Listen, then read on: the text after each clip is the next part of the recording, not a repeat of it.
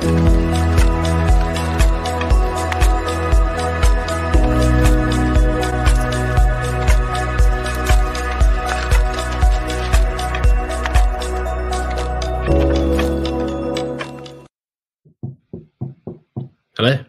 All right. So we are back for Influence Part 2. There are, 6 ways to influence in this book, and we covered the first 3, I think, which were, I think Yes. I got it here. So, yeah, we talked about what compliance is, the weapons of influence, contrast principle, reciprocity principle, commitment and consistency, and the last one was social proof. So Yes. I think the next 3 are liking, authority and scarcity. So yeah, should we just jump into it?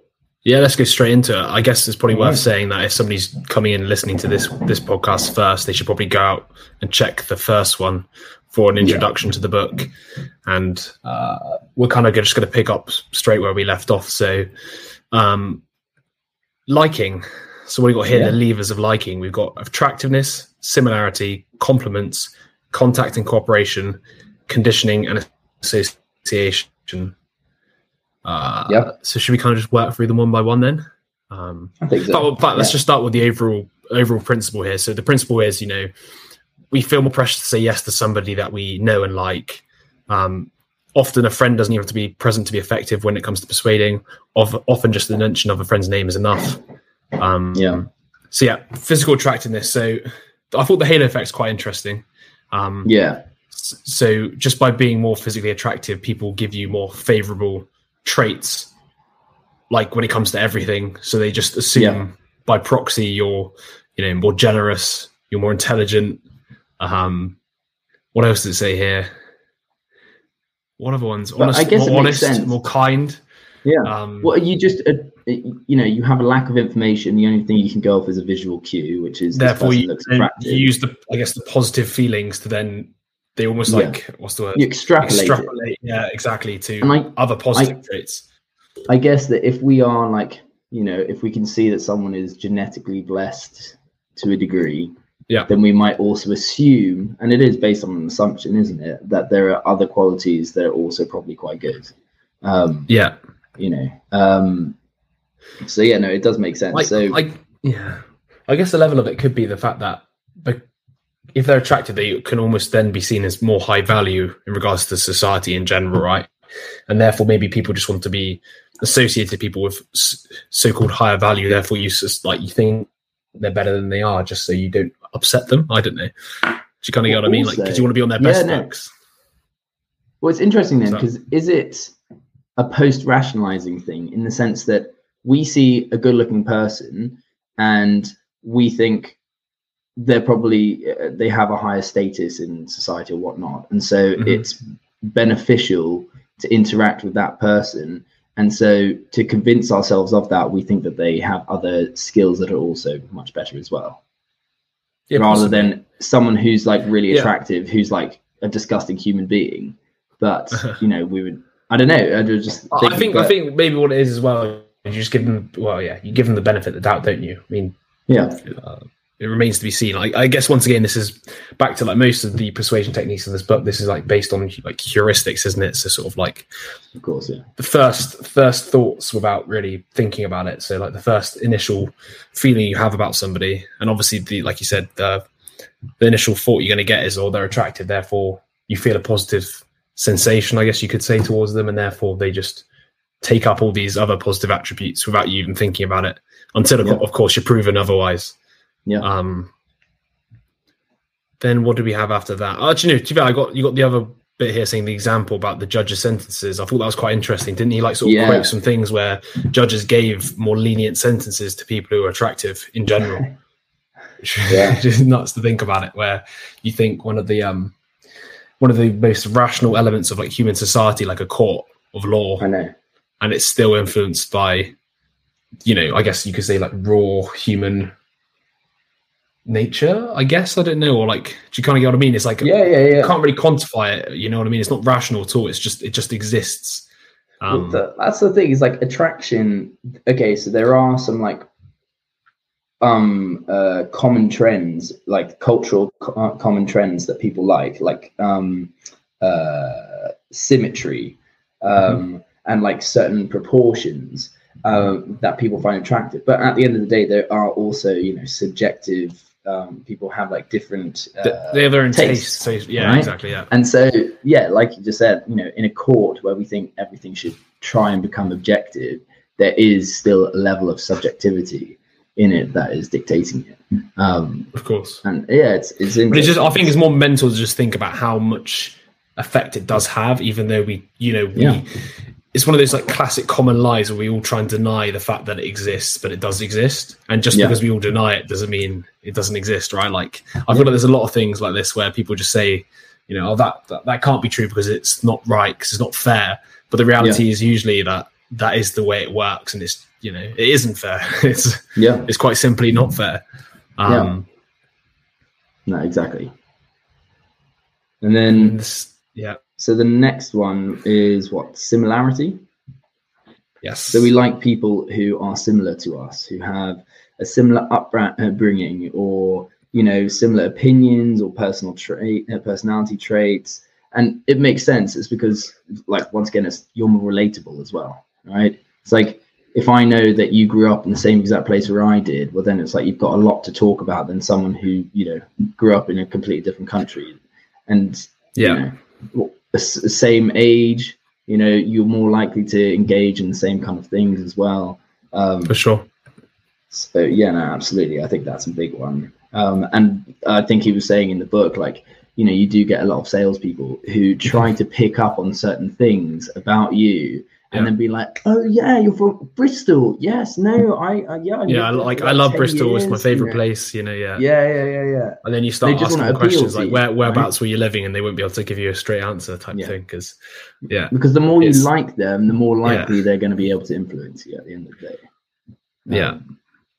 You got an example here as well with the salespeople about the mirror and matching as well, because that's another thing where you can bring about liking through similarity by like matching somebody's posture. So if they're like, upbeat, you reply with like an upbeat tone, or if they're, seem to be a bit shy, you kind of, cater to that sort of by being shy yourself almost, rather than being overbearing and loud. But the similarity thing is quite such a classic though, isn't it? Because it's like the first rule of like rapport building, isn't it? Like what do you do when you meet new people?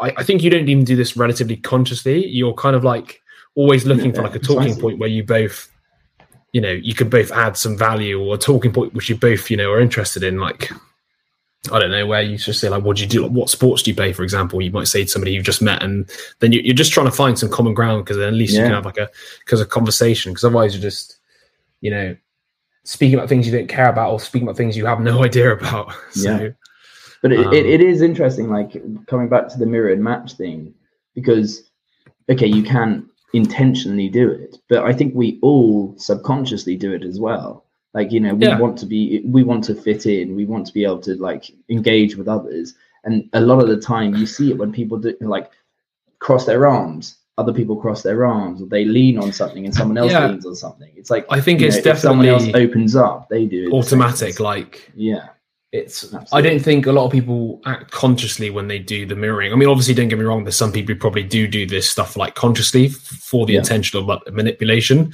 But I feel like anybody who is socially adept, I guess I would say, is probably doing it automatically without even thinking about it. Whether it's, trying to find some common ground when they're having a chat with somebody, or like just mirroring them. Like, to be fair, sometimes, I don't know about you, but I don't know if you're in like a social situation where you suddenly like become aware that you're mirroring somebody, or you become aware that you're doing it, but like you didn't think to do it, right? Like you're not thinking, like, for example, let's just say, you're scratching your thing now. I know I'm doing it now just to copy you. But for example, if somebody was to rewatch this video, there could be times where we're both doing exactly the same thing. Oh, mate, and whether or not like it's intentional, I would assume that it's definitely not. It's just one of those things that you kind of just do because you're seeing somebody else do it, and you react in a way that's just like automatic. But that was another sort of factor of the liking, because obviously if you can show somebody that you're as similar as possible to them, they're more likely to like you, funny enough.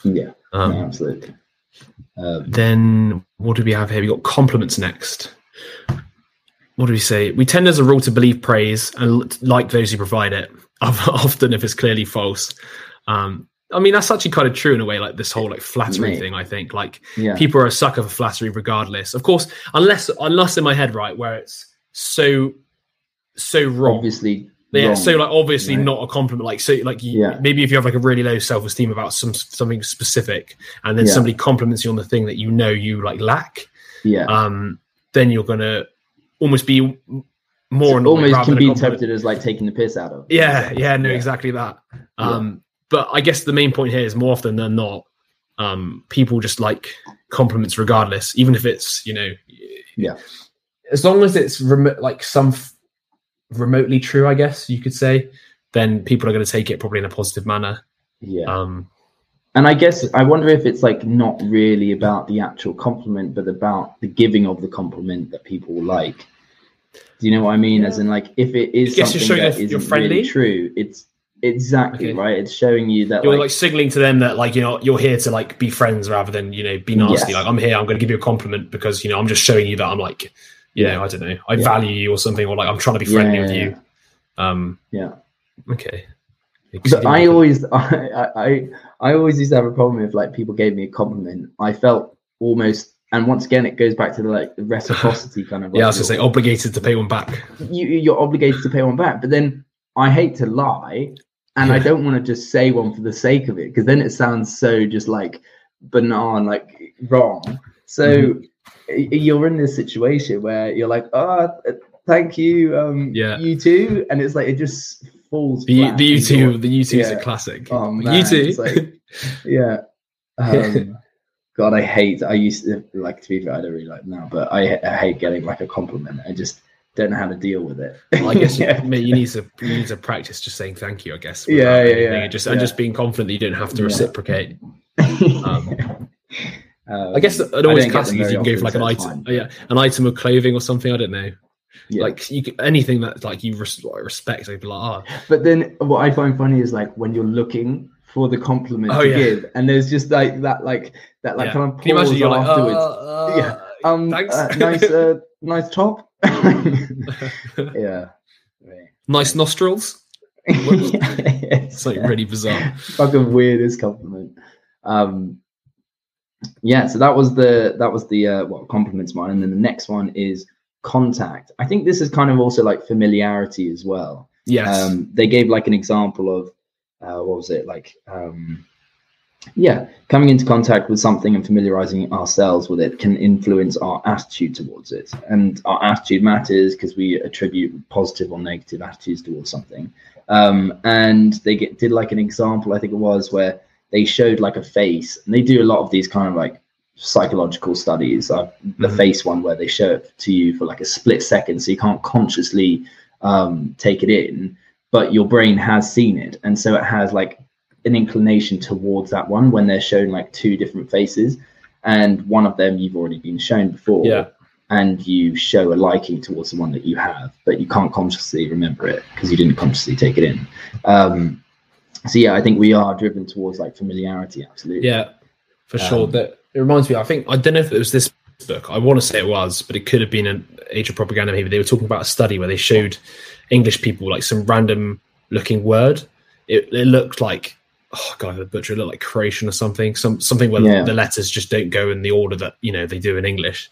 And I remember the part of the study was saying that the people who were showed that word before then got showed two words that were similar, and they picked the one that was most like the one they saw before because of the familiarity, right? Like they felt more comfortable. Like the question was something like, which one's a real word?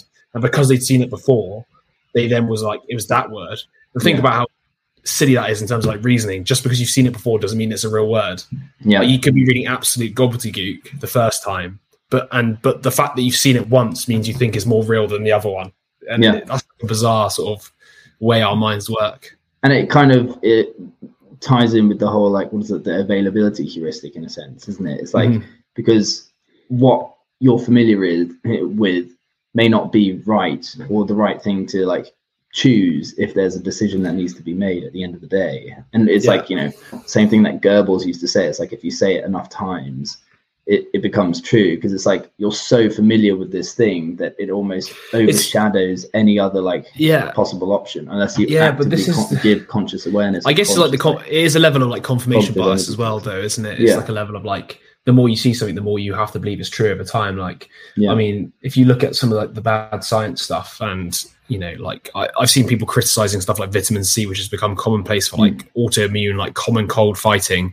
Yeah, apparently scientifically there's no proof of it, but because it's been repeated to us again and again and again, and all we see is marketed packages or pictures of vitamin C next to an orange, and all of a sudden we believe this thing is like healthy, and you know, and I don't know enough to even pass a judgment on it. But what I'm saying is that's how easy it is. That repetition and familiarity over time breeds to this point where it's apparently undeniable. It's like hearsay to be like, oh, vitamin C doesn't work, because we've just become so accustomed to it.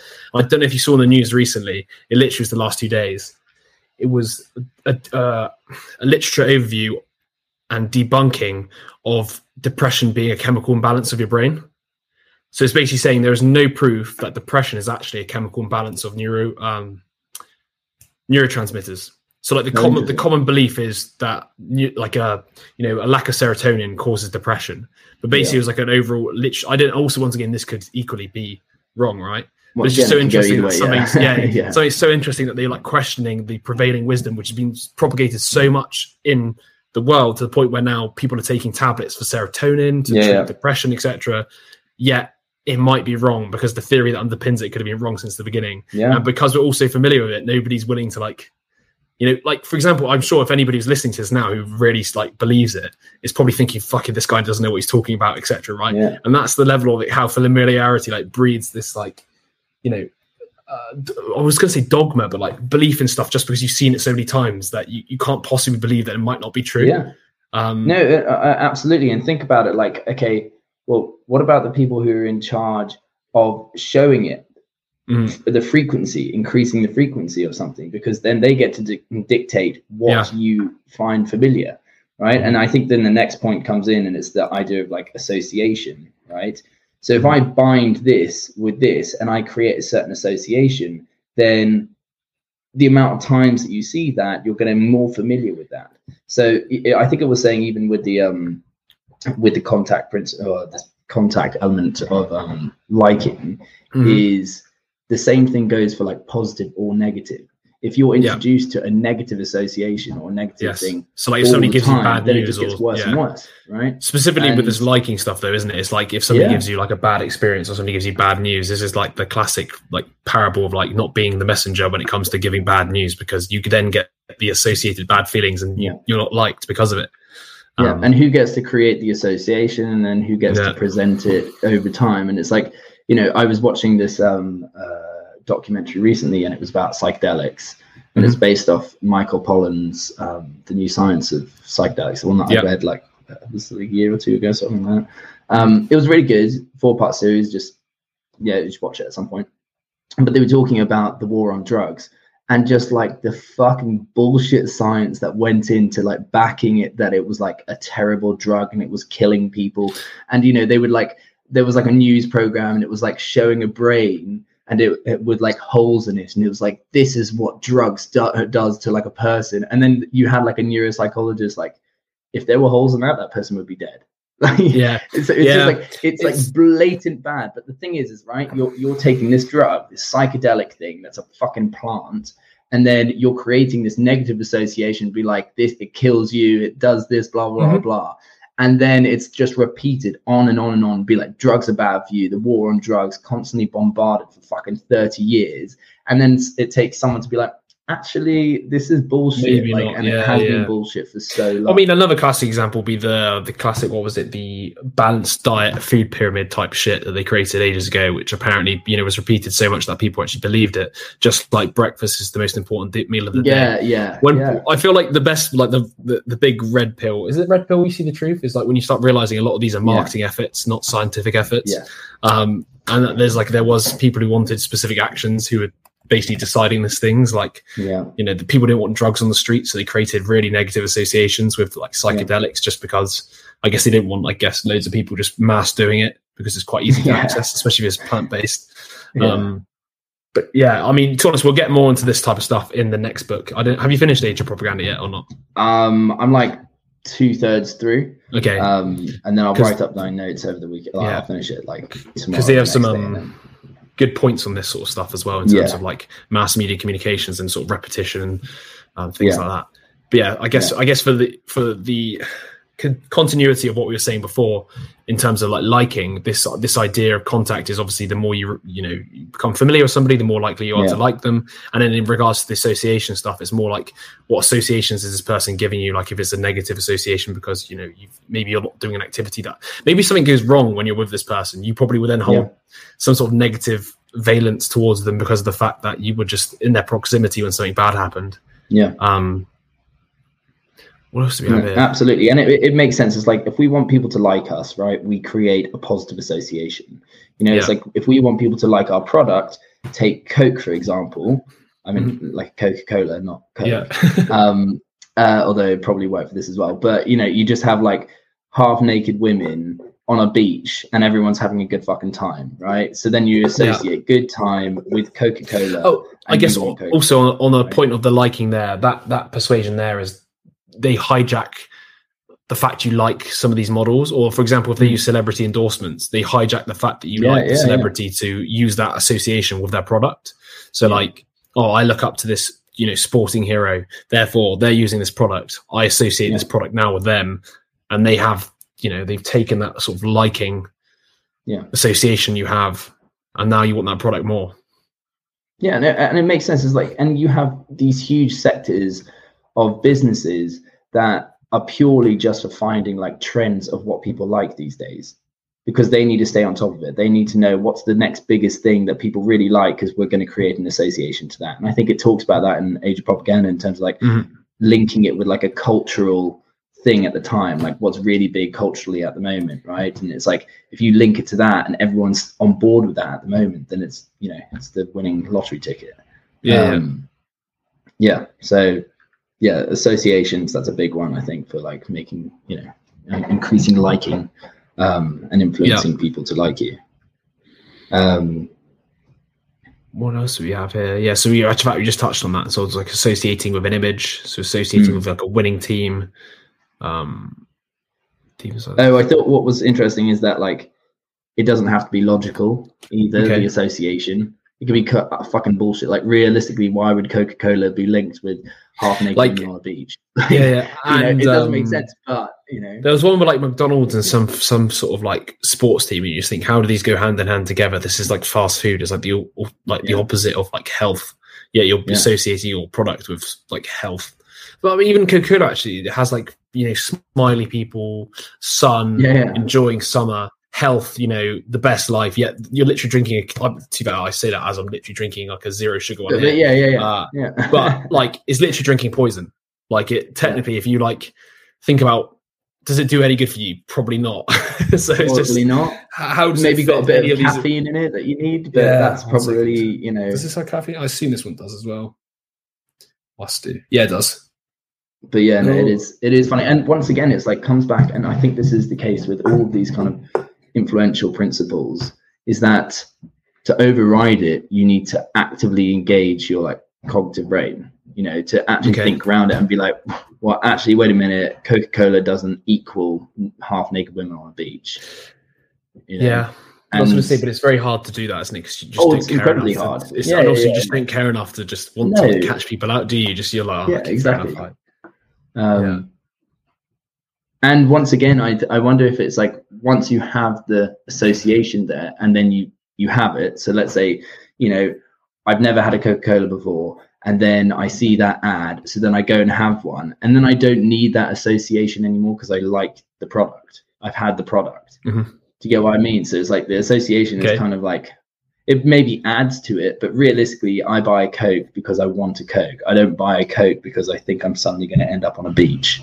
No, but I guess what it does is it associates those like pleasurable situations with the Coke, and then you kind of like associate, I guess, pleasure in general with Coke, which I guess is what it does anyway, because it's when you sip it, it's obviously pleasurable because Yeah, and our perceptions of things are always enhanced by loads of different things. Factors, I was going to start adding in the fact that like I've always thought Coke tastes really good when you're like in a really hot environment and it's freezing cold. Yeah. Or if you're hungover, I've always found Coke to be a bit of a lifesaver. Yeah. So like there is context where it's even like enhanced. Let's just say. But yeah, I think we're on to the last one of the liking now with cooperation. Yeah.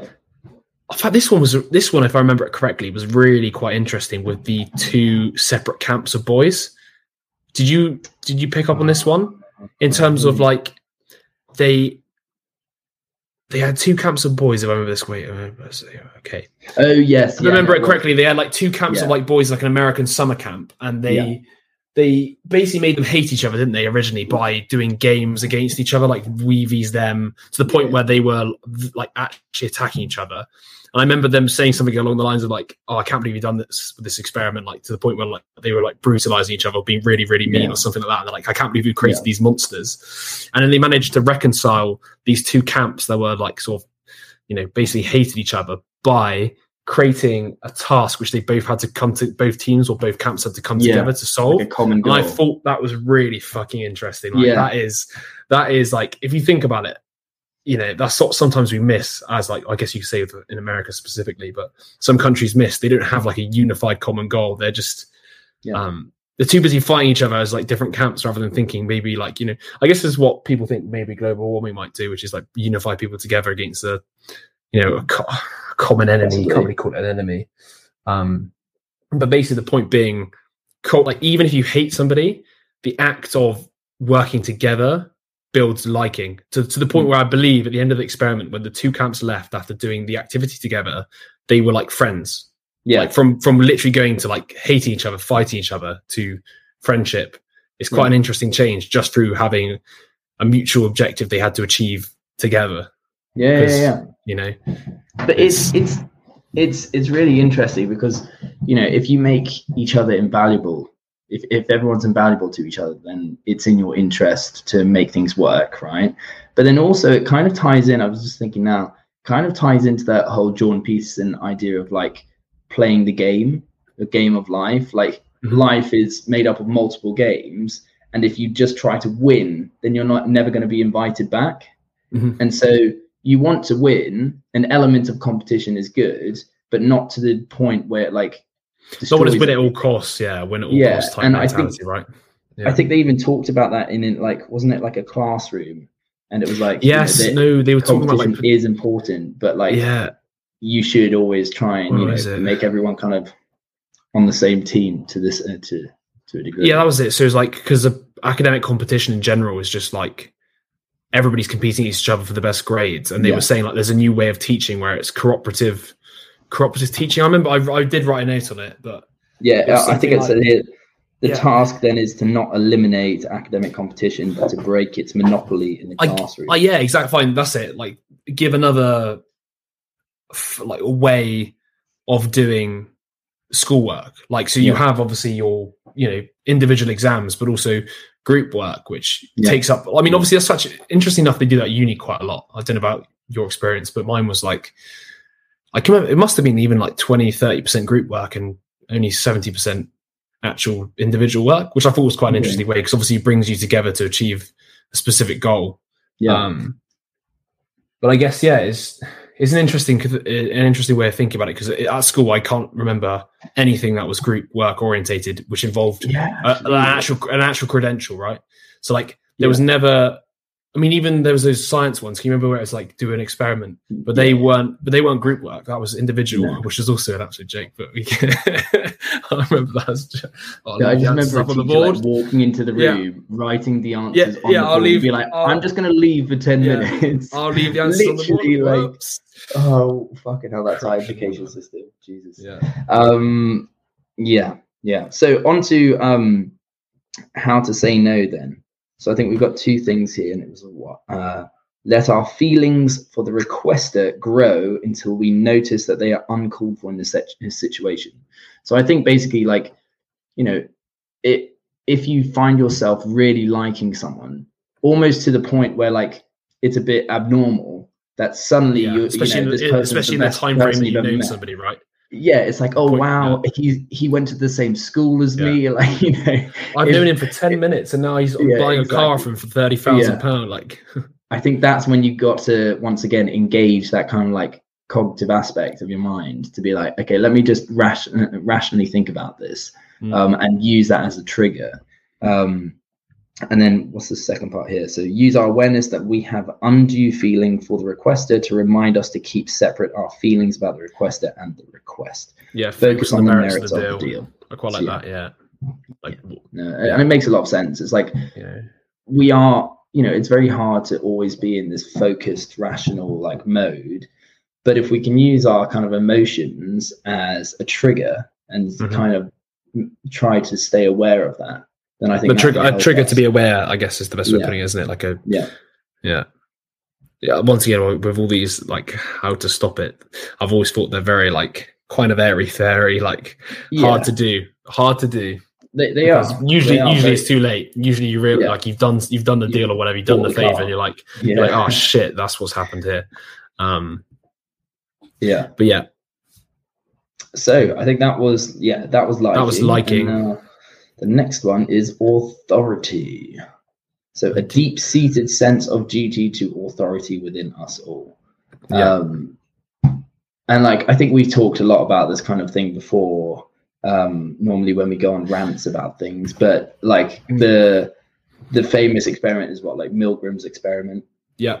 So this idea that basically people were brought in to do this experiment, and they were told that they were going to be reading out some words, and that a learner had to learn the words, and if they didn't get it right, so if the participant would be reading out the words, and if the learner didn't get it right, then they would get a little electric shock and I think it started at 15 volts and went up to 400, which is obviously lethal.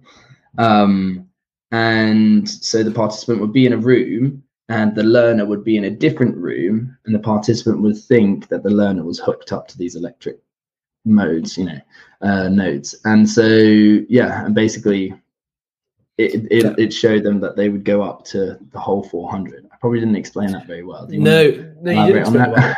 It was more, so they were giving them increasingly higher electric volts, to the point where the person who was acting was also screaming out like, please make this stop, etc. To the point where it's become essentially torture. Like if you were in that scenario, there's no way other than thinking this is not, this is literally torture here. And what they found is that when somebody with a lab coat was telling you to induce the voltage or induce the electric shock, I think it was 60% complied or something. I think it might be more than that. It was 65%. I think even higher. Went above 300 volts. Yeah, which I remember trying to look into this and see whether so for me the caveat would have been like, it depends who is giving the volts. Like if you're a truly ignorant person, you might realize you might know that 300 volts doesn't. You just might not know that that's like lethal. So I can't remember in the experiment if they had like a picture with sort of like saying 300 volts, don't go above it. Because then of course it's even worse. I don't think they did. But basically the point being is once there was somebody in a lab coat basically telling them to continue with the experiment, people complied way more than when there was nobody. Because I guess the classic is, if you're doing it and they're in pain and nobody's there, you're just going to stop because you can hold yourself to account. But when somebody's there telling you like, oh, keep going, you might think they know something you don't know. And that is that they're okay, or they're pretending, or, that it's safe to do this. And I think they slightly manipulated the experiment to a degree where the person in the lab coat, they didn't even say anything. They were just present.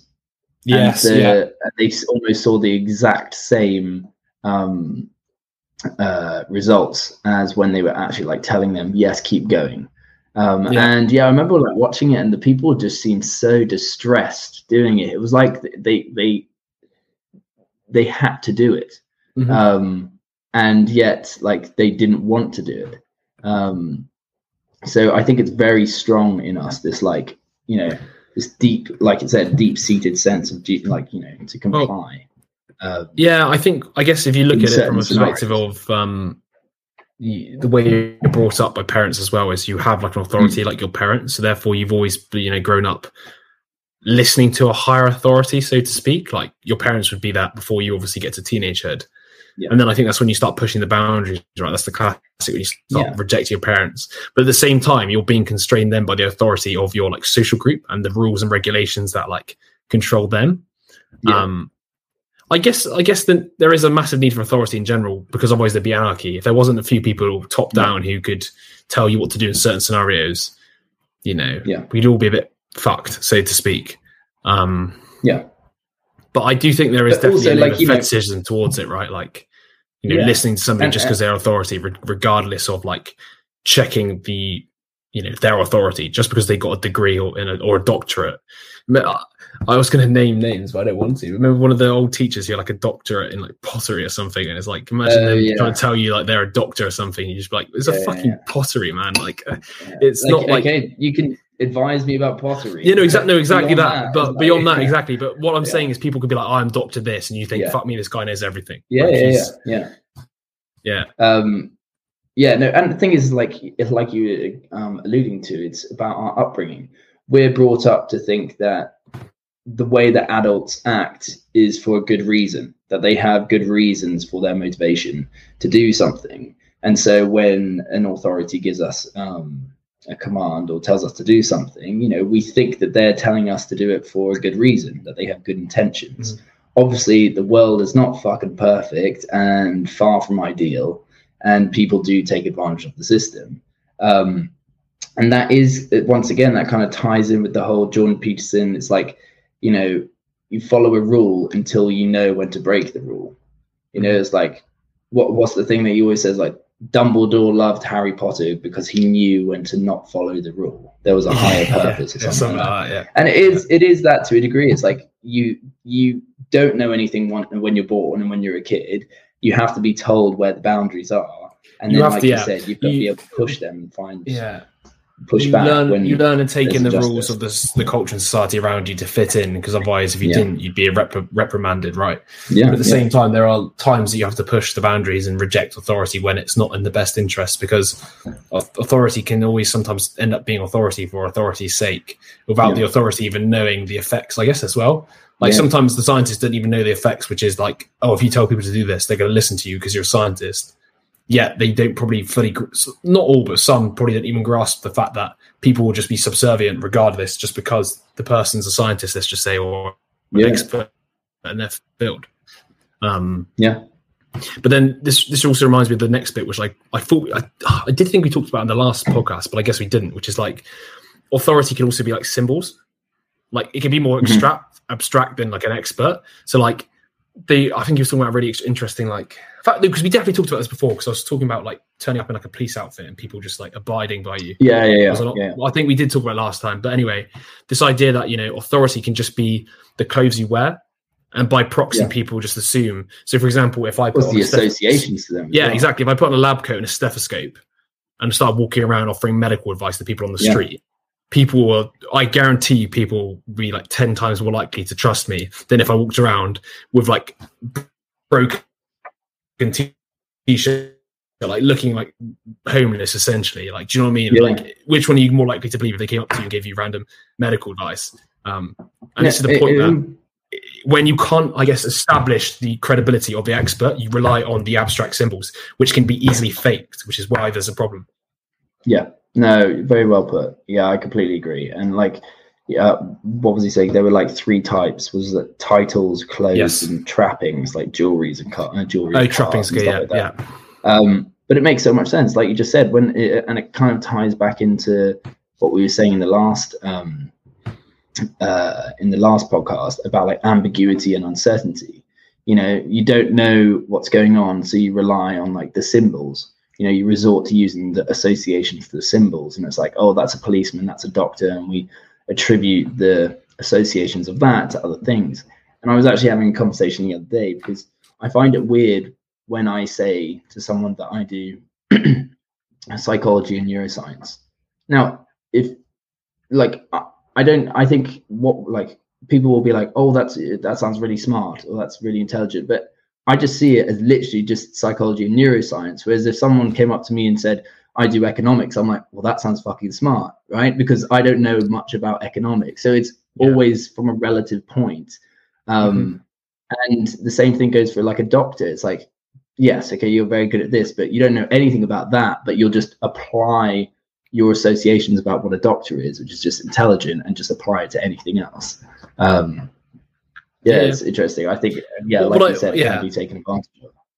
Of course it can be. And I think the title thing's really interesting. The whole, like, you know, I studied here, therefore, like, or I'm the MD of this, I'm the this or that, you know, like I'm the CEO of a business. Because you could literally just create a business online, like a company's house for 10 quid. And then literally you technically are CEO, you're not lying. But it's like, of what, you know? But these titles have so much credence without being checked. And that basically means, like, part of this book is it talks about obviously how people abuse these factors, and therefore with authority especially, people make up titles or do things which get you a title cheaply without ever sort of, you know, you digging into it. They're like their background. They use, you know, clothing. I mean, what you put, like the trappings, that's a perfect example of like that like fake guru type lifestyle where people sell you life coaching or life advice, where they've basically like bought Rolexes, Lamborghinis to show off their authority at making money, when then the reality of it. Yeah, no, exactly. No, the majority is rented, and they make their money from selling you the dream that you can do it too. It's fascinating, actually. What I found really fascinating as well, when you think about the authority stuff and stuff, like, I remember, what was that movie? What was it? What was that Netflix documentary about the it was like shipping, it was in the sea, it was like they were killing animals to, like, for food. It was, did you ever see it? It was all about the trade of fish and how we're like overfishing. I can't remember the name of it. God damn it. Somebody's listening probably will know it. But if I remember it correctly, they were talking about how they're now like medals or like titles set up. So like accreditation, like companies. So they go around and say, like, this is dolphin free food. Like, no dolphins were killed when they fished this tuna, let's just say, because one of the big things that people care about is the fact that dolphins also get caught up in these fish nets. And then you look into it and you realize the company who's giving out these accreditations makes it sound all fancy and like they actually do the work, but they don't. They just they literally ask the boat, oh, hey, did you catch any dolphins today? They're like, no. And they're like, okay, cool, sick. We'll put, like, do you know what I mean? It's literally that bad. And then they occasionally might go on the boat, right? They occasionally might send somebody out to actually adjudicate. But everybody knows when you're being watched, you change your behavior. So all these fishing people will obviously change their behavior if somebody's on the boat, like, auditing them, right? But the point being, like, we then give this authority to this seal of, like, no dolphins were hurt creating this food. Yet the realities behind it are that it probably isn't that effective, and that's just kind of just like, it's just there for the image. And I just wonder how many sort of institution authorities, and, like, I remember, what else was it? The property ombudsman, like, they have all these things to, like, regulate the property industry and stuff like that. Yeah. All this stuff still goes on, and stuff gets reported to them all the time, and they don't do, from what I've seen, much. They might do occasionally, I mean, on the bigger stuff, but it just reminds me of, like, you know, you can have this, like, title and authority, but the realities behind it aren't so tight, so to speak. No, it's interesting because there are like two sides to the coin, aren't there? It's like, you know, we hope that everyone is, you know, that the authority figures are acting in a just way, but also we don't like to take on responsibility, and it comes down to that whole, you know, I'll say it again, the plausible deniability. Like, of course. I'm not to blame. They can all point at each other. It's like, oh, but the times I've audited them, they didn't kill any dolphins. Therefore, you know, as far as I'm concerned, I did it correctly. I can't. And I do get it as well, because there's a level of, like, it's the classic, like, government dilemma, like overstretching, too much control, too much, like, checking, too much verifying. Because if you verify too much, nothing gets done. Because you'd have to be like, oh, you sent this person money. Like, I have to check why you sent this person money. But at the same time, when you don't check all the time, it's rife for fraud. It's rife for, you know, lies, deceit. And that is the trade-off, I guess, you have to, you know, you have to make. And then I guess also then that means the trade-off as well for the government is they only tend to go after the big frauds or the people who are lying at a big scale. And that is why, I guess, with these like dolphin, let's just say people, they're not checking every small fisher's boat. They're probably checking the bigger companies because that's where it's more likely to be rampant. Still, it's, I guess the best way to put it, it's just messy, isn't it? It's always going to be messy. It's always going to be messy because there's always like a fundamental dilemma. Conflict of interest, you could say. It's like, well, do I trust the authority or do I not? It's like a perfect soldier is someone who doesn't speak back and just does what he's told. Of course. But then, then that goes to shit when there are fucking war crimes and people are left to do, it's like... Yeah, this is interesting, like why the... I think Peterson talks a lot about the sort of like trust in institutions is waning. And the institutions you could think of as like the old guard of authority. Yeah. And there is like this point where I guess if you lose complete faith and trust in the authorities, then you have anarchy because there's nobody. Yeah. If you can't trust somebody else to tell you the solution or what's gone on, then everything technically is not. Everything's a lie to a degree. That's what authorities are telling you. So and then you just act in your own benefit because then you end up with like chaos and anarchy because there is no authorities. Which is the slippery slope into that, I guess. Yeah. Yeah, it's and actually like it's the whole police thing. It's like a necessity. People it's a necessity for social organization. Yeah, it doesn't make sense. It's like, yes, okay, you will always have injustices, and it's not right, and it should be improved. And things do go awry, and policemen do kill people. But you get rid of the whole. If you paint everyone with that brush, and you get rid of the law enforcement, well, I can guarantee you it's going to be so much worse. Yeah, no, 100%. People forget that, like. They just, they only see once again, like the classic, they only see the bad rather than the good. But that's, Thomas, that's probably something we could touch on the age of propaganda again, because they do talk about that, where it's like what's heavily publicized dictates what people's reality is. So if you see more, obviously, errors done by police rather than, I guess like it's the classic, isn't it? I think I was saying this the other day to Tom. If the police and everybody doing the job correctly, you don't see anything. Yeah. Because nothing's happened because they've done their job. But when something goes wrong, you see it. And therefore you have this massive like bias towards the police being bad because you only ever see their mistakes and not the fact that the majority of the time they work very well. And that's why you don't see much crime. We see less crime, right? It's the same thing goes for like, planes that crash. It's like, where would you ever hear that like today the plane landed and everyone was alive? You're never going to hear that. I'll give you another controversial one. Amount of people who survived on COVID versus how many died. If you were counting how many people had it and survived, how do you think? Like, imagine reporting instead of how many deaths, but how many people survived.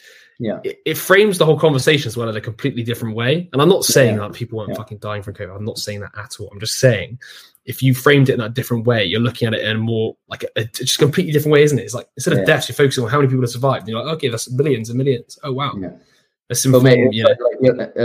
My sister's boyfriend, he went into hospital. What was it like a couple of weeks ago because he had a cut in his foot and got sepsis. But while he was there, they did a COVID test and he had COVID, and they were like, "Oh my God, he's got COVID!" And it was just like, it was exactly what we were hearing like during the lockdown. It's like someone gets hit by a bus, but they were like told that they had COVID 5 minutes before, so they died of like that was. It contributed. It's like, man. Oh no. But it's just how it's framed, and we always look at the negatives, don't we? That's kind of how we're programmed, anyway. We look. Of course. Well, we're looking for this. The problem is the stuff that's out of the ordinary, captures our attention. Yeah. Exactly. Cool. So how to say no on this one? Yeah, you go. You go ahead, mate. So. One protective tactic we can use against authority stages is to remove its element of surprise. This can be accomplished by posing two questions to ourselves. So the first is this authority truly an expert? So once again, as in like exactly what you were talking about, the doctor of pottery, right? If he's saying that, if he's giving me advice on, medicine, I'm probably going to be like, to be honest, mate, I'm probably not gonna believe you here. And then the second question is it's got here though, but it's interesting because it's got not just the credentials, but the relevance. So once again, it's like, look at the credentials and then look at the relevance, or think about the relevance of those credentials to the topic you're talking about. Because I think there is a classic heuristic people use, and that's if you're smart in one area, you're smart in all areas, and that just isn't the case. Yeah.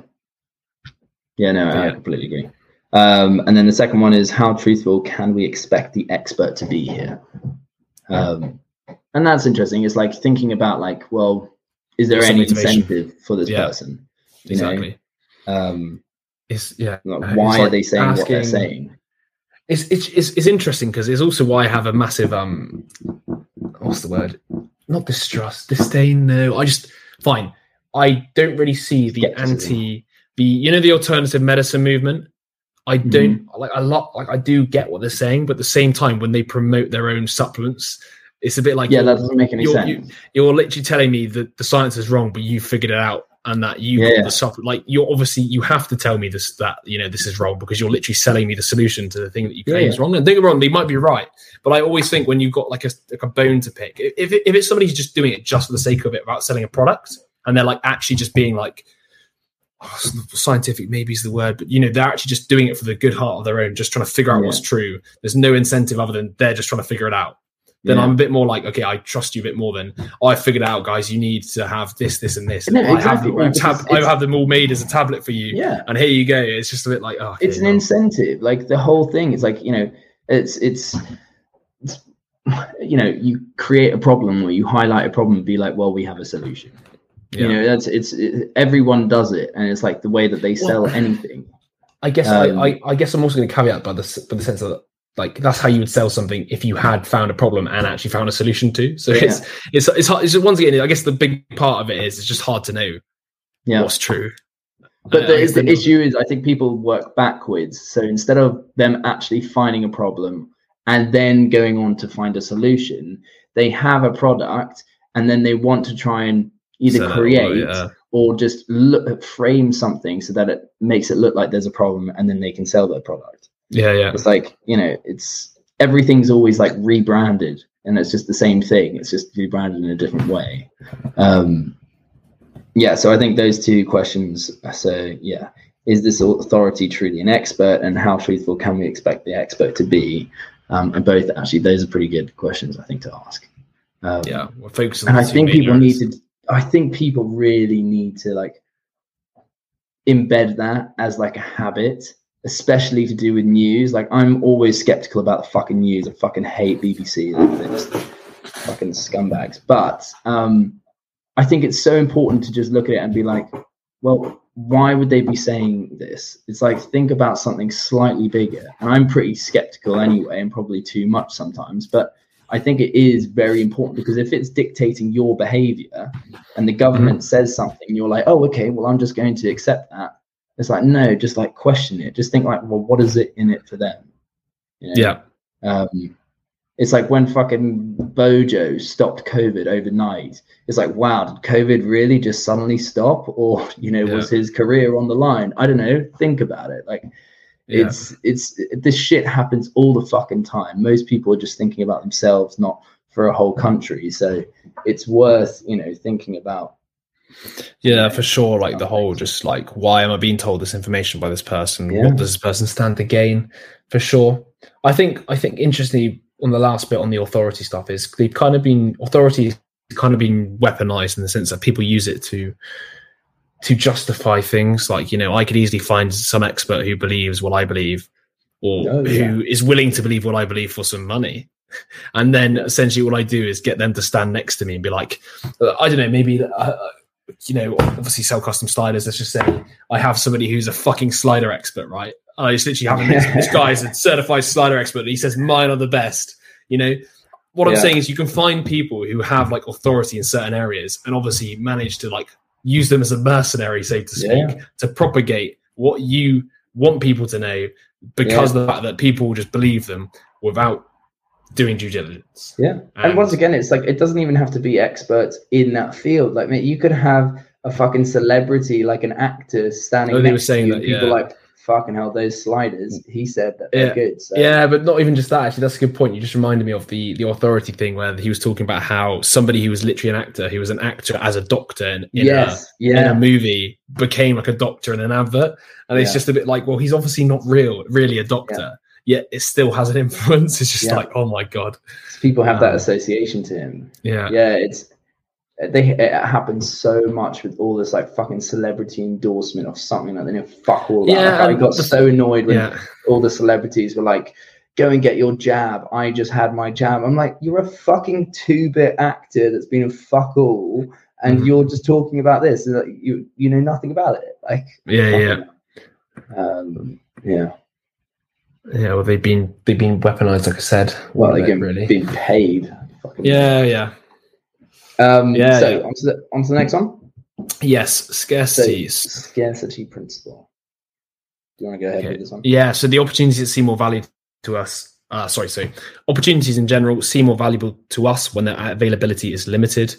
So I think one of the first notes you got here about this playing on the loss aversion. So humans tend to prioritize not losing something over gaining something. So therefore, if people think they're going to lose out on like an opportunity, they're more likely to be motivated. I think it's worth mentioning here, I've just realized, remember in the last one I was talking about how each factor of these like liking stuff plays to a different role of persuasion. And I remember scarcity being specifically about motivating action. So this is more of a principle for like making somebody take the step that you want them to take rather than, persuading them is a good idea, right? Although I guess it could persuade them as a good idea anyway. What are you going here? Yeah. Oh, this is the classics. I mean, you see this stuff all the time, right? Like the scarcity stuff. You see, limited edition collections. These like the classic sales pitch, like this will sell out. Deadlines. So like the deadline for this is, 2 days time. If you didn't do it now, you're going to lose it forever. This is stuff which I found quite interesting. We just see all the time to the point where when you read this, you'd be like, of course, that's what people have been using since the dawn of time, right? I found it quite interesting. It reminds me though, because my brother just bought a new car and we still haven't decided whether this guy did it on purpose, but basically he had some time to think about buying the car, but the guy called him up and went, hey, sorry, somebody just test drived it. They're going to buy it. And, if you don't like lock this in within the next day, it's going to go. And he did have a call about it. And I was just saying to him, like, realistically, it's probably not going to go. And you probably have more than one model, but if you're going to get the car anyway, just go for it. Because the thing about that is that's what do you call it? Like, it's a dilemma because if it's true, you miss out on what you want. But so you have to go. And it's the risk that you're willing to take, Yeah. And that's a classic example of how people use it, right? Oh, you wanted this, but somebody's here right now and they're about to buy it. Do you want it or not? Like that's that. I didn't think there's a more urgent thing than somebody literally calling you to tell you, oh, by the way, like it's gonna go. So you fucking, you got to decide now. That's high pressure tactics, but it works because you bought it. So. It does. And like think about it from like an evolutionary perspective, is less when there's less available, and you can kind of perceive it as being like more in demand. And so more in demand is like mimetic behavior. If everyone's buying one, or maybe there's a reason why everyone's buying one. And so you want to be part of that crowd because you want to be part of the group of society or anything like that. And so I guess it does show value to a degree, because it's like he mentioned something to do with like imperfections and how like what's normally considered like rubbish, right, is when it's like scarce, people are like, no, that's valuable. And we see that quite a bit. It's like, like things from 50 years ago that people like, they're not even that great, but like people will buy it now because it's like a rare item or something like that. I know what you're talking about, the imperfections. I remember I'm trying to think of examples. Like I feel like there's been like an art, like a paintwork that's been replicated and then like slightly wrong, and everybody's like, that's the one that's slightly wrong, and therefore it's like more valuable because it has like a spec. I love that like heuristic though, isn't it? It's the classic like, because there's less of it, because it's more unique, it's more valuable. It does make logical sense, but and I wonder it's just if amazing also, how much we believe it. I wonder if it also ties in with like if you were foraging or something like that and there was only one thing left, what is it worth not getting it? In that kind of a sense, because you may not come across it again. And if it adds value to your life or to your status or to multiple different things that would make you more likely to have a mate or some bullshit like that, then maybe we're more likely to go for it. And we justify it to ourselves. Yeah, maybe. I don't remember if we talked about this in the last podcast, or I just feel like we talked about this before. Maybe it was might have been on Conflicted, but it was talking about like how you can make information scarce too. Can you remember when I was talking about how you're like, you can persuade people by just saying this information isn't available to everybody. Yeah. And it makes you more inclined to want to act on the information because you think it's scarce and not known. Yeah. Whether or not that's, me trying to sell you a course on, my know-how of doing something specific, like how to, I don't know, set up a business. I could be like, only I know how to do that the way that I've done it. So you then assign extra value to my knowledge because I'm the only one who knows it. Or the reality is everybody has their own unique knowledge. So it's a bit like, well, everybody technically has that. But then it was also, and I can't remember if it was this book, it was talking about how you can influence buying habits by basically saying to somebody, like, I've had inside knowledge that the potatoes in the future are going to be in short supply. And therefore people are like, fuck, everybody's going to know that soon. So I better get ahead of the curve. Yeah. But it's interesting because the information doesn't have to be accurate; it just has to be scarce. Scarce. And another thing is like, think about our information or our news and everything like that.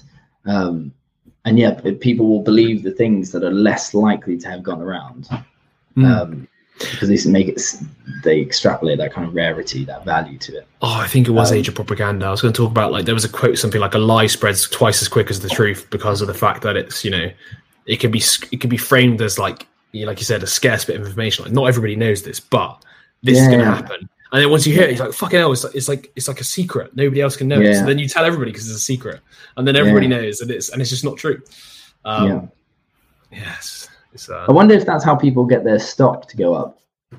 Yeah, no, for sure. No, 100%. Like, and they bet on it first. Well, you can. It's meant to be illegal to, by the way. That's like part of. I can't remember the name for it. But people it's like, fucking do it on Twitter all the time. Of course they do, but you can manipulate it quite easily. But yeah, the point is you're not meant to like, because you're right, because you could basically go, I work for this company. You can get all your executives in the company to tell their friends of friends that they've had a really good really good quarter, and be like, oh hey everybody, like we're gonna have the best quarter ever. All their friends tell other friends, and all of a sudden everybody's like, oh, there's a little secret this company's gonna do unreal, and all the while the company execs are just offloading their stock. No, exactly. That is illegal, but it's like, how do you catch it? But how do you, especially because it was a friend of a friend of a friend. But this is classic where people don't fucking write stuff down; they'll just do it in like a pub because you haven't recorded the conversation. Yeah, and you can. I'm sure it goes on, like for sure. Yeah, but yeah, I thought that was. I can't remember if that was in this book though about the scarcity information. I want to say it might be. I can't remember. I think it might have been Conflicted, actually. I think it was Conflicted, wasn't it? Maybe it was a bit in both, but... yeah. But once again, these books are all like overlapping. Like they are literally like, there's so many points. The Age of Propaganda is going to be the same as like, it's like very similar to this. Overlap, mate. yeah. Just these techniques, but to do with like the government or media. But also like the mass media effects and like how perceptions changed by it. And it's... what else do we have here then to finish off the scarcity stuff? I feel like we covered most of it, but well, I guess when you were talking about how this motivates behavior more than the others, another thing that ties in with that is like a deadline technique. So rather than saying, oh, there's only 5 products left, really it's like, well, you've only got an hour to get this, and it makes people have to make a decision and normally rationalize buying it in that time. Which is kind of like what was happening with your brother in a sense. It's like they're probably going to come back tomorrow and buy the car, so you've got until tomorrow to make a decision. Exactly. Like you're giving them a deadline, but you're kind of making it in a way that's like making it look like you haven't made the deadline as well, so they didn't resent you, when in reality he probably made it up. Like realistically, like my hunch is he made it up, and he's a good salesperson. Like he's good at what he does, not a good person, but what else do you have here? Competition can evoke emotions that shift our attention away from products. So like, so this idea that, when it comes to resources, we are technically in competition. So therefore, if something's in real high demand, I mean, I guess a classic example could be like the PlayStation 5, where nobody could get hold of one. Everybody was like refreshing Amazon, trying to get it. Like that feeling of competition makes people also make silly decisions. Yeah, no, exactly. And there were, I think, who remember, was he saying that there were two like main time, what does it say here? The scarcity principle is more effective at some times than at other times. And I think he was talking about when something recently becomes less available to us. So what was he talking about? Parents who enforce discipline inconsistently produce generally rebellious children. How does that tie in with that? Don't know why I made that note now. Which one? Sorry, where is it? So things that recently become less available to us, we're more likely to proceed and buy it. I'm just trying to think about that. I remember like writing it down. I just can't remember why I did. It wasn't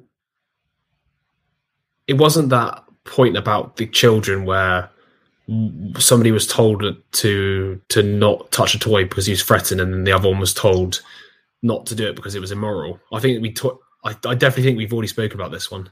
I think we spoke about it in the last one. I can't remember this. I think it's like let's say I was saying that there's 100 cars available, so you don't really care, and then suddenly it's like someone's bought 98 cars. There's only 2 available, so you're more likely to want a car than if it's just slowly, gradually, like the demand, the supply is slowly going down. So I think one of his points was like, if it recently becomes less available, then we're more likely to follow through. Whereas if it's over a long period of time. And then I think the second one was, what is it? When something becomes scarce because of high demand, it is sought after even more, which makes a lot of sense. Of course, and it's, once again, you're following. Especially when the demand is visible, so to speak. Like if people can see that things are flying off the shelf, right?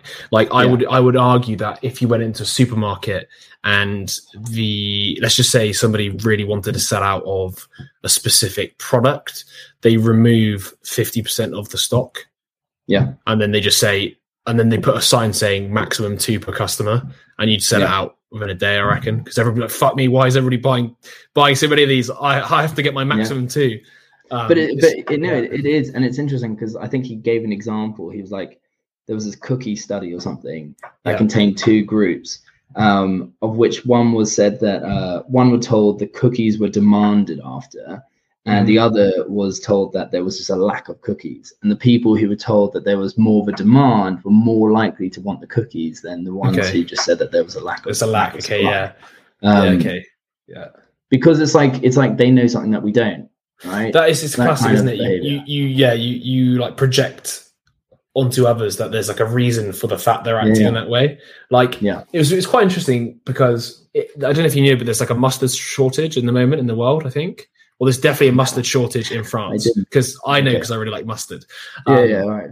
But it's funny because I went to the aisle where the mustard was, and it was empty, and that's also what then made me realize there was a mustard shortage. But it's the classic like.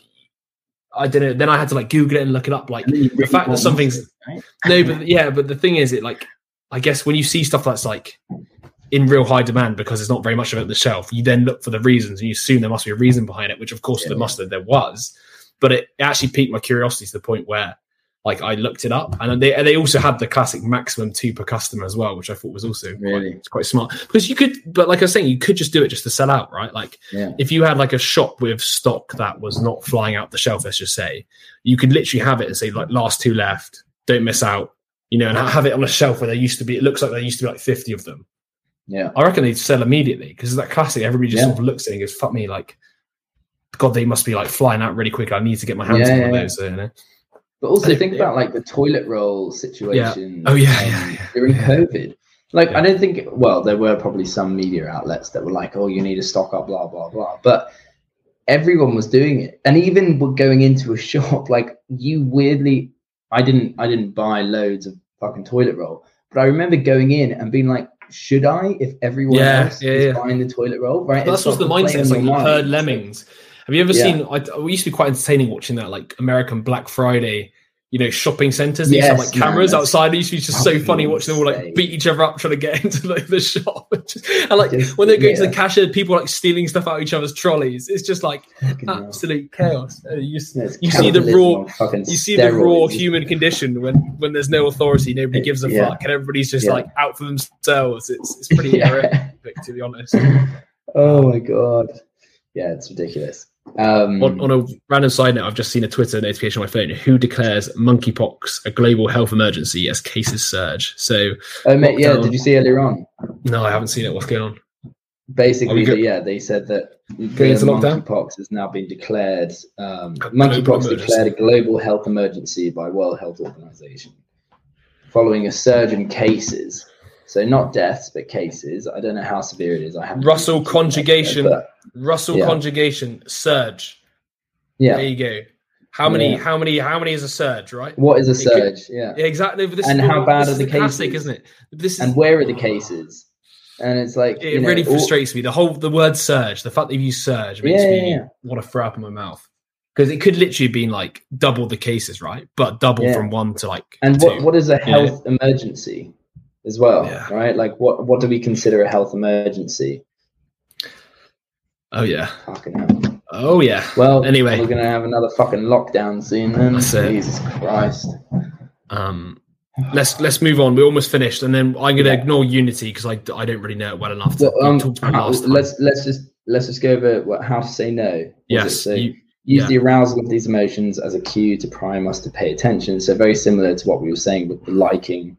So use your emotions as a trigger, and then ask ourselves whether we want the product for a genuine reason, or just to like own it, possess it. Does that make sense?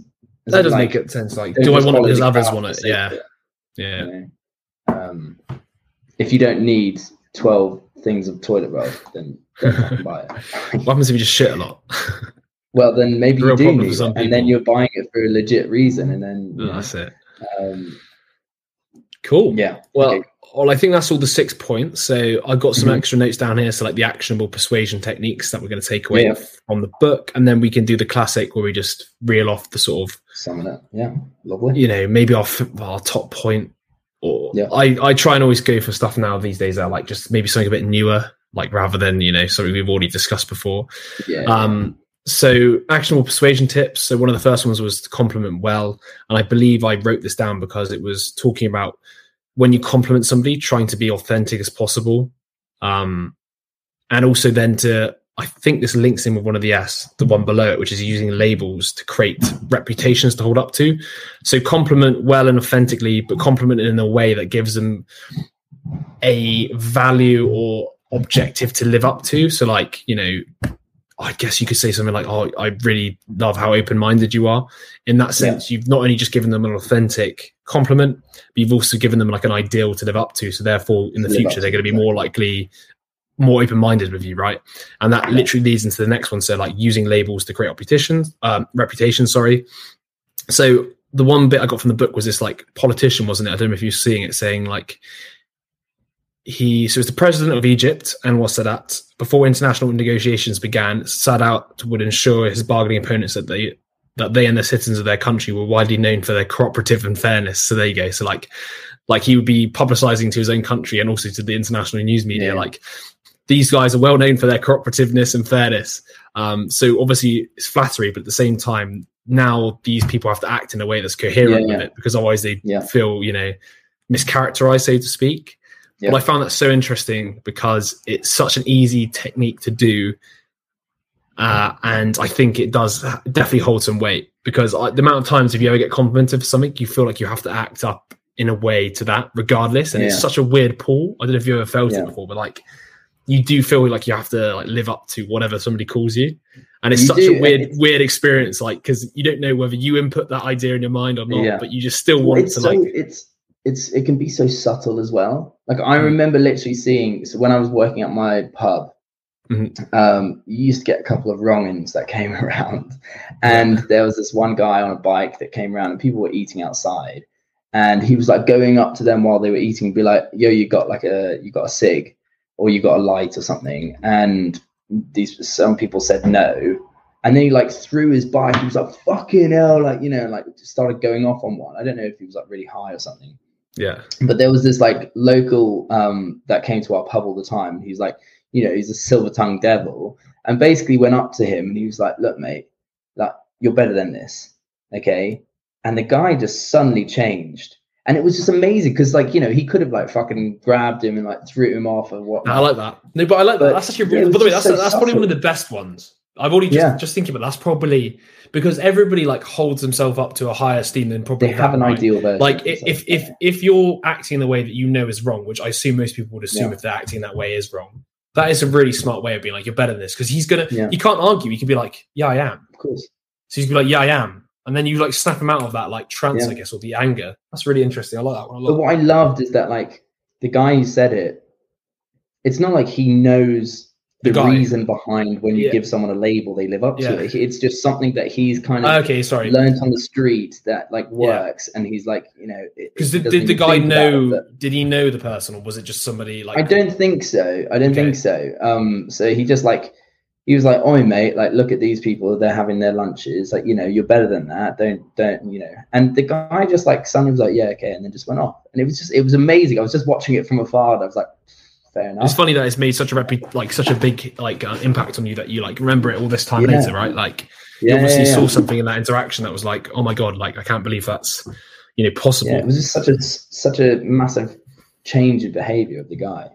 I mean, in that case, that's probably one of the best ones. Like as a phrase to hold in your mind, to if you want to diffuse some of that. I hope you're better than this, and then the next time you do that, somebody like just stabs you to death because you just like comes up with a knife.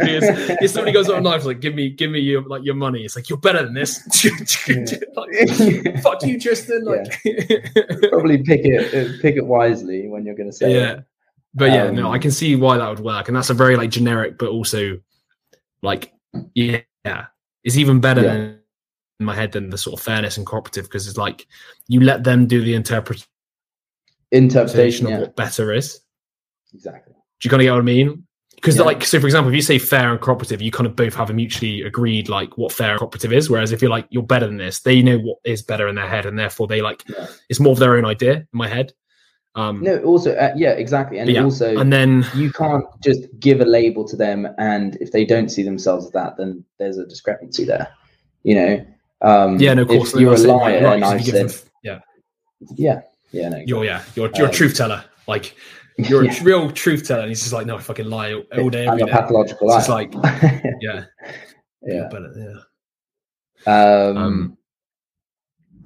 what's the next one? So reference a weakness first. Once again, I'm pretty sure this was one of the top like actionable ideas from the Conflicted. So, so to gain trust, mention a weakness of yourself first, because it shows that you're like honest, or more honest, right? You're saying something that's against your self-interest, and therefore people can see that you're more than just yourself, or like you're more than just interested in your perception, like what you want people to perceive you as. Because if you cared too much about your image, you wouldn't be admitting to these like mistakes, so to speak. And I guess that also ties in with like conceding in a way, isn't it? You've conceded, you've kind of put your heart on your sleeve in a sense, but it also makes it more likely that others will concede as well, especially to like an offer or something like that. If you're like, yes, I admit I did do this, but you're making it seem like you're conceding. Then the other one, the next one's to make information seem restricted. So make information you're about to share with somebody seem scarce. So, I mean, another classic way you get somebody to believe anything is, I guess I could be like, oh, I was told this by so-and-so, but it's like not many people know this.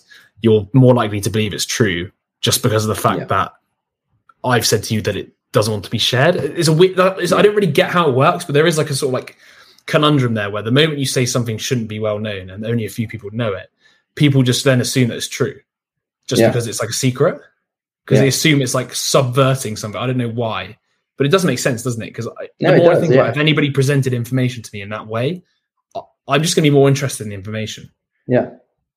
It's, I guess this is why how good salespeople always like sell you on something. They'll be like, I'm like, this is something I've never shared with people before, You know, that's like they always start it before. They do, this is something I've never done before. Like, you know, this is information I've never shared with my customers before, but my boss has recently let me give you, or let me give a 10% discount to one person a month, and it's you. And you're like, oh, sweet. No, that's so true. It's like, oh, I don't normally do this, but I'm feeling, you know, nice today or something like that. Yeah. I mean, that's less to do scarce information, but like what I mean is you can kind of like, it's always framed in the same way, which is like to gain, like, garner intrigue. Yeah. Like, you know, I shouldn't be telling you this. Like, I shouldn't be telling you this, but I will, because I like you. And it's like, but like also interestingly in the whole, like, I shouldn't be telling you this, but I will. There's almost like an inherent, like, I like you in that, because you wouldn't do that to somebody you dislike. And therefore by doing that, you almost say like, oh, there's a bond between us. And therefore you're going to like the person more as well, because it looks like they're sharing something with you that they shouldn't be sharing. And therefore they're being naughty. Therefore they trust you. And therefore it's weird how it works, but you can understand just by thinking through how that would work. And you can also perceive it as if they are conceding, or they have a cost in it. Like exactly. A cost of disclosing the information, right? Yeah. Like if my boss found out I told you this, I'd lose my job. Yeah. And then it's like, fucking God, like, but I've told this to everybody, but don't tell my boss. You know, it's literally, it's when you think about it, it's a bit crazy. What do we have here? Give people the choice. Okay, yeah, I remember this bit. Like, you will a free technique. So it's like you give somebody an offer, and then you sort of go with the fact that there was an experiment, wasn't there? This is it. And then they made a request, and in one side of the experiment, it was just a request. And then the second side of the experiment was a request with the added words of, but you are free to refuse, or a similar phrase, or something like, of course you can do as you wish. And apparently that significantly increased compliance to the request. So basically, and it reminds me a bit of, I don't know if you remember this from ages ago, but the How to Win Friends with the saving face. It kind of reminds me of it, because it's like you give them something to get out. So instead of trapping them in something, being like, hey, you have to do this, or like, can you do this for me? Like, you go like, but you don't have to. Because then they feel like they have the choice, but they're more likely to go with what you're saying anyway, because you've given them a way to get out. You give them a bit of slack. So it's like, you know, you're still telling them, guiding them, and making them want to do a certain action, but they have the illusion like they have the choice. I guess that's kind of it at the end of the day. Because otherwise you kind of trigger that reactance theory that we were talking about. Whereas if you feel like a behavior, the freedom to act in a certain way is being suppressed, then you're going to want it more. So it's like, if I say, oh, you have to do this, then you don't really want to do it. Right. Whereas if I'm like, it'd be amazing if you did this, but it's totally up to you if you don't want to do it. You know? But then it also opens it up to, like, I don't know, like they then think about it, and I guess they can also then decide when they do the thing you're asking them to do as well. They'd be like, oh yeah, you're right. Like, I do want to help you, but I can't do it today. Maybe I can do it tomorrow. I feel like that's also what you open yourself up to when you give them the freedom of choice, because then they can like think about when it would work to do the thing you're requesting. Like they have a think like, okay, like he's giving me the option to say no, but maybe I can fit it in my schedule. And then you start thinking, you can do it. They ruminate on it a bit. Yeah, right? Exactly. Yeah. Like, filter it through their life and be like, okay. Yeah, exactly. No, exactly that. Filter it through their life, being like, you know, how can I possibly fit in this request into like, you know, my weekly schedule? That's interesting, actually. I like because I think because you make them contextualize your offer, just for them, rather than just seeing it as an offer, right? It makes sense. No, that's cool. And then what else? We only got 2 more left, right? So get people to take commitments, then remind, okay, that So that's from the commitment part of the principle. So get people to take commitments in public and then remind them of their commitments. This one's definitely the more manipulative of the rest in terms of like how direct this one is, but it's like, you know, getting somebody to admit in public, like, I guess, like, you know, going to the pub, being like, you know, you said that you were going to do you said that you were going to go teetotal, but you're drinking a beer. I mean, something like that. It's pretty self-explanatory. And the very last one we got here is ask people to provide advice. I quite like this one. Then give feedback and give an opinion or feedback. So I took this one as quite interesting for like businesses, because basically when you ask somebody for feedback or their opinion, it's not neutral. They don't have a stake. So basically, when you ask somebody for advice, they put themselves in like a cooperative mindset of like, how can we make this better? So they give you more advice that's like, or give you feedback that's more like, more like advice in terms of like what you can do better. And like they feel invested in the question you've asked them because they provide something that's going to better it, rather than just saying, oh, just give me feedback. That's just generic. There was an experiment to do this as well. I don't know if I put a note on it. That does make sense, because if you're a bit more specific, then they can advise you on that specific. Okay, this is it. So yes, providing advice puts a person in an emerging state of mind, which stimulates a linking of one's own identity with another party's. Providing an opinion or expectation, on the other hand, puts a person in an introspective state of mind, which involves focusing on oneself. These only slightly different forms of feedback and the different merging versus separating mindsets they can produce can have a significant impact on our consumer engagement of a brand. So it's more like, when you ask for advice, they merge themselves with you and think about it from your perspective rather than, their own. So like, I guess if it was a brand being like, what advice would you have for us to handle our customer service better? They would be more likely to put themselves in your shoes and think about the scenario from your perspective. Then do you have any feedback for us? Which is like, okay, well, you treat him like shit. Whereas if you said, oh, can you give me advice? They'd be like, well, the way you spoke to me wasn't that nice, but I feel like if you came in with this tone. But what it does is it allows them, I guess, in a weird way to be like less self-orientated. I think that's the point. It's more like they merge their own perspective with yours, which I think is that's quite an interesting way of getting out. Well, not getting out of things, but like asking people for feedback instead of being like, oh, can you give me your opinion on this? Like, if you were me, what advice would you give me from what I've done? Like, you kind of know what I mean? It's a different frame of mind. Yeah, no, it is. It's I like that actually. Yeah, it's clever. And that was everything I think I got from the sort of actionable stuff. I mean, there is technically more in there, such as, if you're thinking about the liking stuff and similarity, just, asking questions of revolving, what do they like to do in their life, and then trying to find some similar cause. I guess with the attractiveness, plastic surgery is always an option. Or not. And then what else do we have here? Compliments. We touched on it roughly. Condition, contact. If you really want to persuade somebody, try and see them again and again and again. There's plenty of like sort of stuff you can like sort of weave in to be more actionable. Oh, absolutely. But, I think that's mostly everything that I have. Yeah. So that's influenced the book. Do you want to quickly go over it, or? Yeah, I think maybe something along the lines of, some of the top takeaways, I guess. Let me just have a quick overview again. So I think one of the top takeaways for me was kind of that thing that I talked about where, which came in the newer edition, which was the fact that these principles can be used mainly for like specific purposes. Such as when you're trying to cultivate a relationship, you use use reciprocation, liking. Obviously, people like you more if you cultivate a better relationship if they like you, and obviously if you do them favors, they're going to like you more. Then you've got the when you need to reduce uncertainty in yourself. So, like if you're trying to persuade somebody to do something and they need to trust your motive, so to speak, you need to use things such as social proof and authority, and then obviously turning action or motivating action. You use scarcity.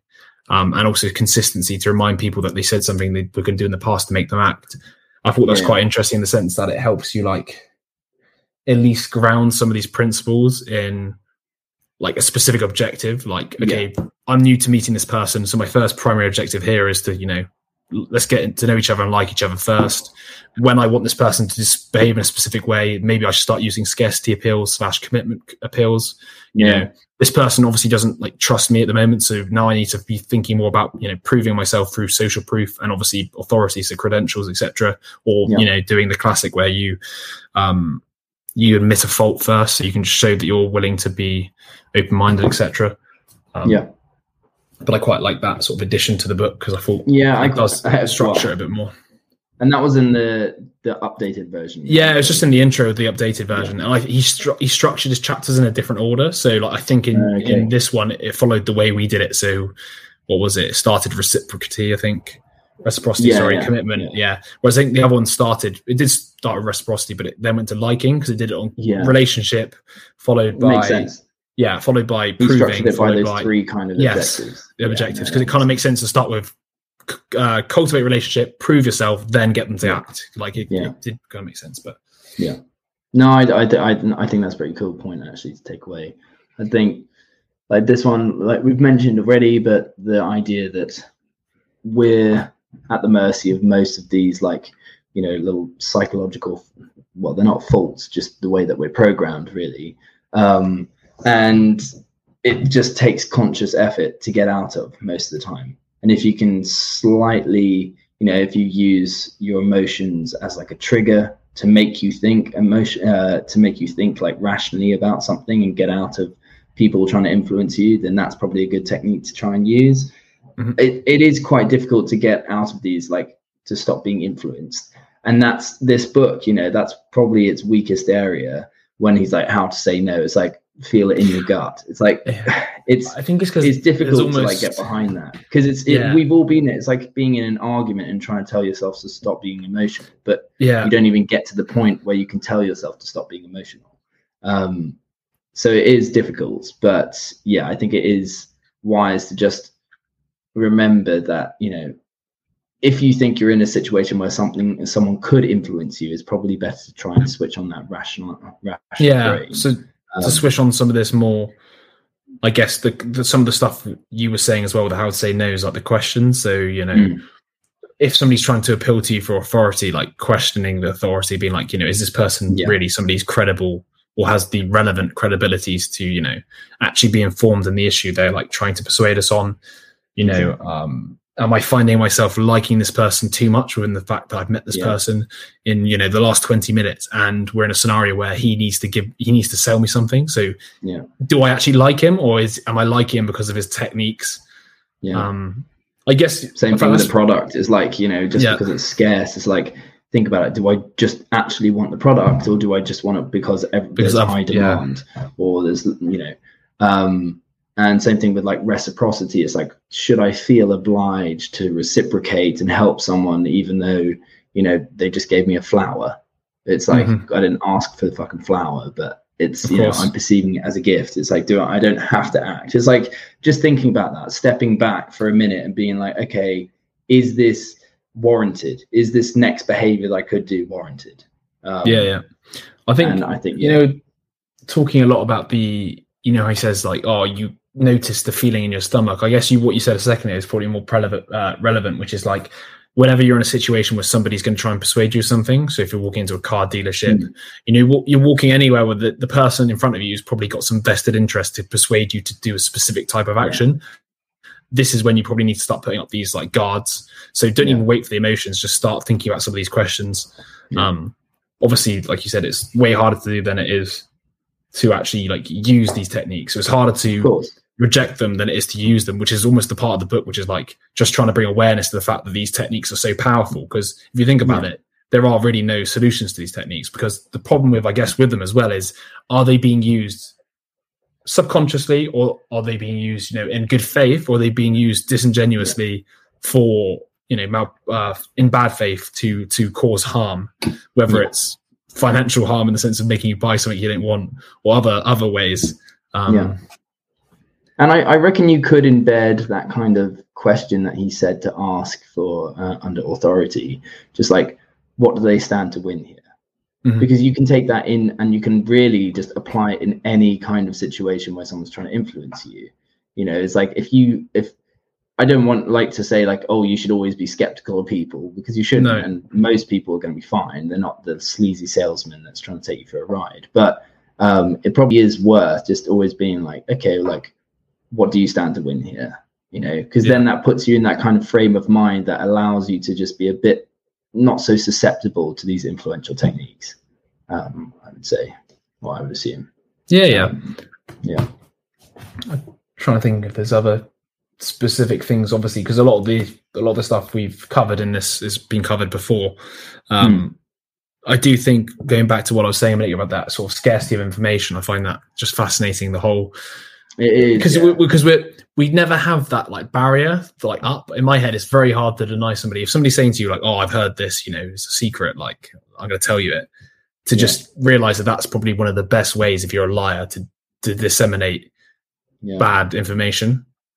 Yeah. Because it just so it's more like being aware that that's actually a very good technique to get people to spread untruth, so to speak, or for you to not even question a lie because they've framed it in a way that's like, oh, I shouldn't tell you this, or like I've heard down the grapevine by somebody specific, and it's scarce information. You shouldn't share it. And it's interesting. I wonder if I'm just thinking out loud here, whether it's relative or whether it's our threshold for what is scarce has increased because the amount of information that we're presented to is loads. So maybe it's because it's like, oh, I can't believe this hasn't come out yet, so therefore I'm the first person to know it, therefore I'm going to get all the credibility for spreading it by being, I knew this before everybody else, I'll tell everybody about it kind of thing. Maybe that actually is a very good point. I think that could be it, possibly. Well, that's everything I kind of had on this one. Yes, I mean, that was that would, in one podcast, that would have been a good 3 hour long one, I think, but we got there in the end. Eat your heart out. Enjoy it. Let us know what you think. And what are we doing next? Age of Propaganda. Age of Propaganda. Yeah. And then we're going to move on to habits, aren't we? So that's the plan. Yes, we are. I think we might even do Propaganda by Edward Bernays if you're keen as well at some point. We'll just keep that in the back burner. It's like 100 pages, I think, so it could be one that you read on the side. But Age of Propaganda next. So following on the influence techniques, then we're moving on to habits for cultivating a better self. Something a bit more rosy. Exactly. Beautiful. Perfect. That's a wrap. And that is a wrap.